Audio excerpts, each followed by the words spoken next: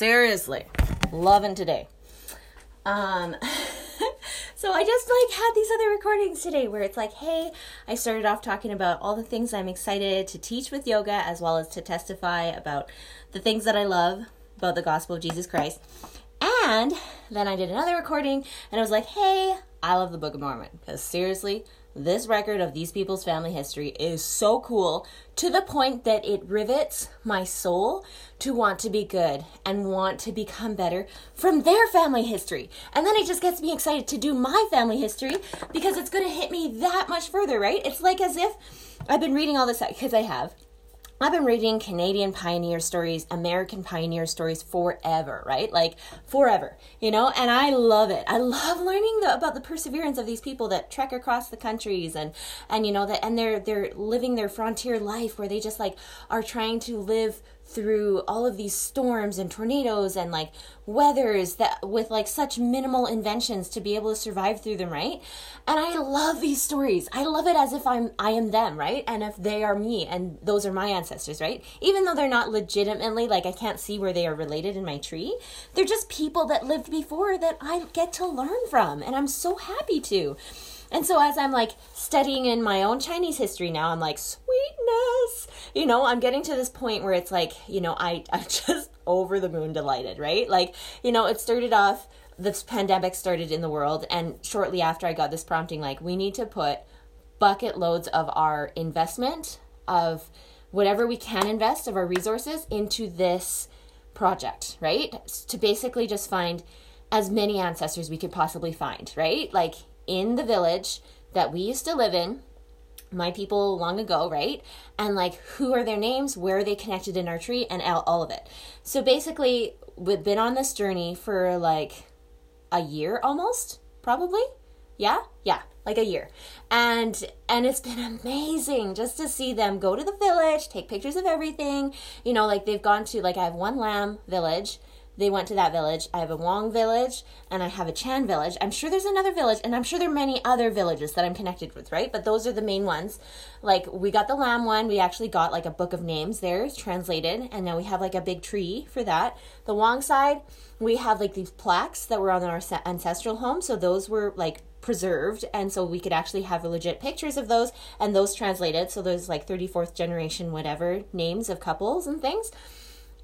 And then, along this other line on the Lam side, there's 10 more people behind my grandpa, that came before him, and their spouses. And I'm just oh dear goodness, and their children, it's just so much fun. And then, and now, I'm getting this feeling I need to at least put in some effort to learn these Chinese languages, right? Because I need to be able to confirm some things, over time.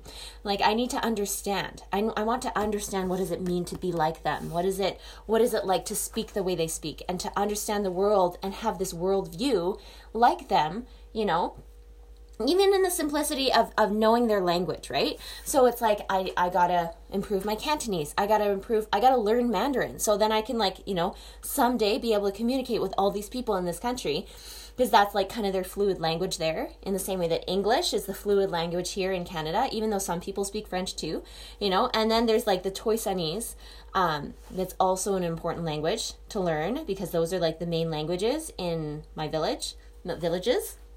So those are good. And I just feel so humbled, just so floored. And I feel so humbled exactly today, because I just was running around my house trying to find Le Livre de Mormon, so the French Book of Mormon, because I find that when I'm reading the English version nowadays, I get bored really fast.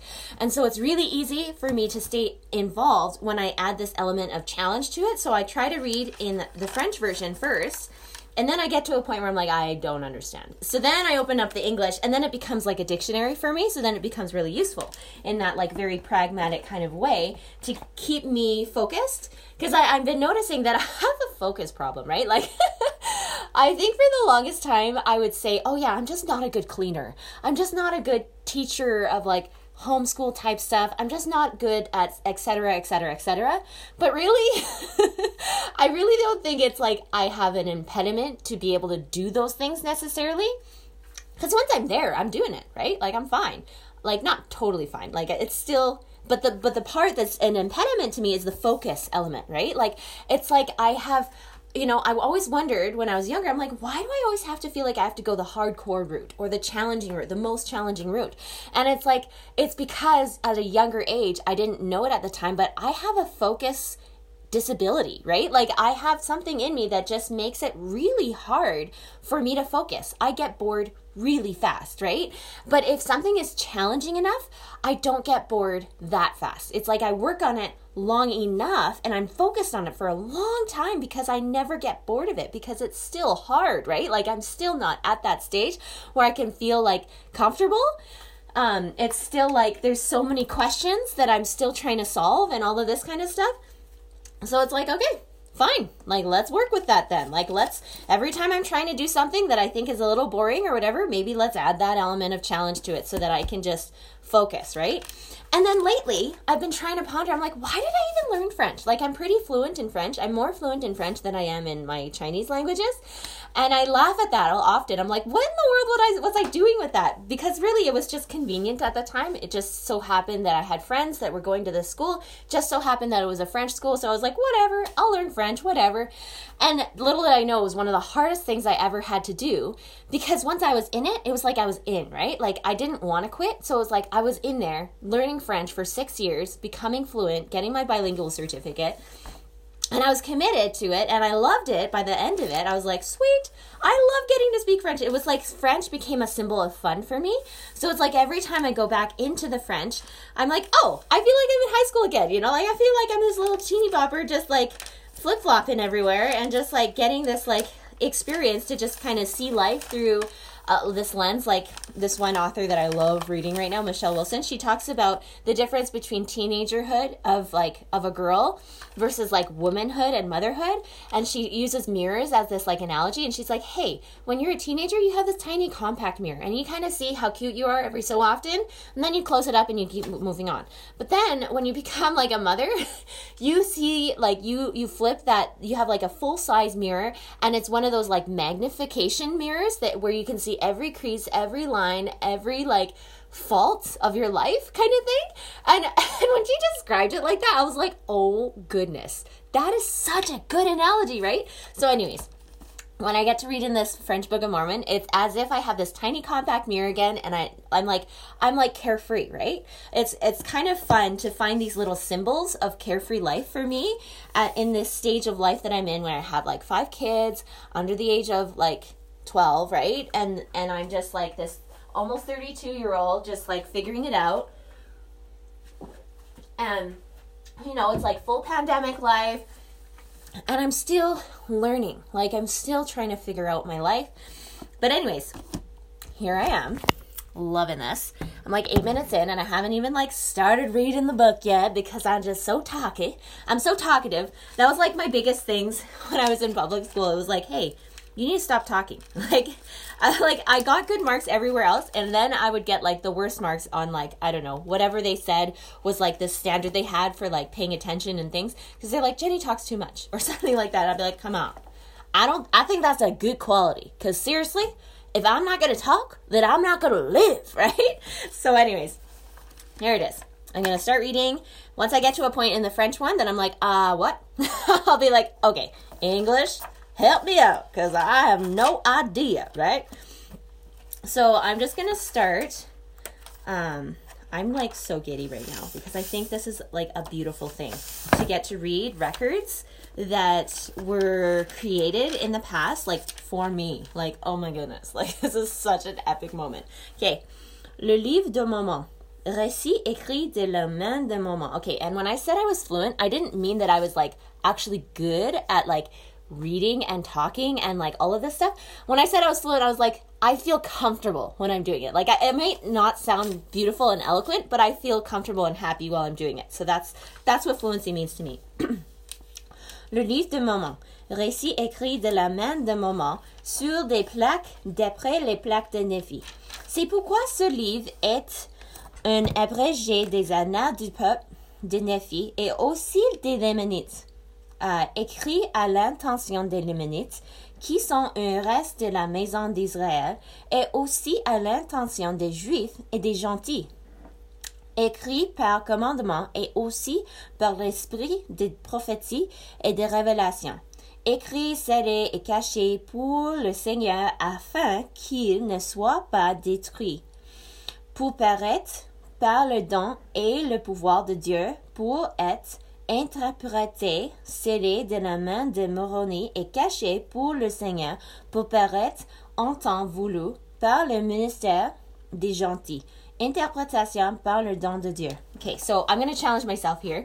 I'm going to try and summarize what I just read, and then I'm going to read the English version just to like confirm, right? Okay, so it says like the Book of Mormon, written by the hand of Mormon on plates, after the plates of Nephi. This is why. Okay, so the reason this book was written. Okay, well, maybe not that, but it's saying this book was written about the people called Nephites and Lamanites. It was written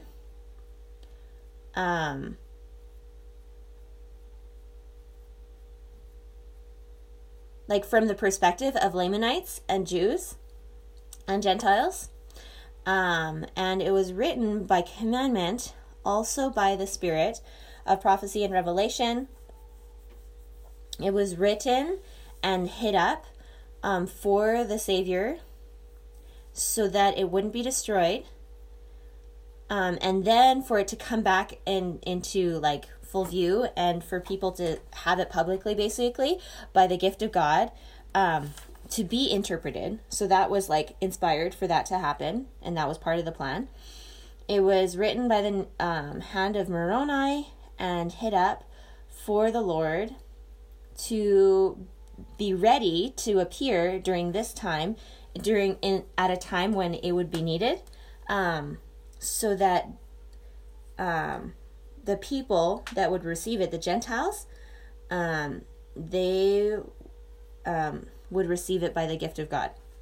So then, now I'll read the English. It says, the Book of Mormon, an account written by the hand of Mormon upon plates taken from the plates of Nephi. So, wherefore it is an abridgment of the record of the people of Nephi and also of the Lamanites, written to the Lamanites who are a remnant of the house of Israel, and also to the Jew and Gentile, written by way of commandment, and also by the spirit of prophecy and of revelation, written and sealed up, hid up unto the Lord, that they might not be destroyed, to come forth by the gift and power of God, unto the interpretation thereof, sealed by the hand of Moroni, and hid up unto the Lord to come forth in due time by way of Gentile. By way of the Gentile, the interpretation thereof by the gift of God. Okay, so I learned something here. Sealed, that was a word that I didn't get in this French version. It's scellé, S-C-E-L-L-E, and then it has an accent on the E. So scellé is the word sealed. I love that. So seriously, isn't that beautiful? Like, I just love that. Like, I just got my Zupu. Zupu. Okay, in English, you say Zupu because it's like Z-U-P-U. That's what they call their book of names, family history, basically their own version of, like, this book, like, in their own villages, right? Every village has their own little book of names kind of thing of everybody that lived there and the stories and everything that they have passed down from generation to generation. And they call it, they're like, Zopo. Zopo is like or Jopo is the Cantonese version, I guess. And then Zupu is like the Mandarin version to say that. I just love it. I'm like, oh my goodness. I am in the right heritage, because what heritage will like call their book of name Zupu? Like, I just think it's so cool. Anyways, so I think that's awesome. And so we've been getting this book translated. And as we have, like, I just love the first beginning of it that just gives that introduction, like summarizing what the whole thing is, right? Like, we have our own little introduction page to this book that I'm like, oh my goodness, I love this.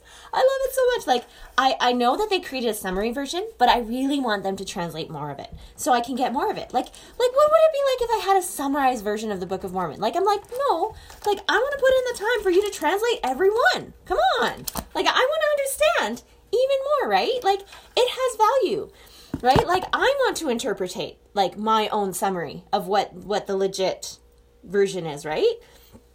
So that's me. And I'm just so delighted that that's like my future moving forward, right? Like I get to read this Book of Mormon, and like every time I'm reading it, I'm getting more and more excited for me to understand my own translations of my own texts in my own language, right? Like, and to be able to understand that history, like in so many different layers and levels, right? And I just think that is just so beautiful.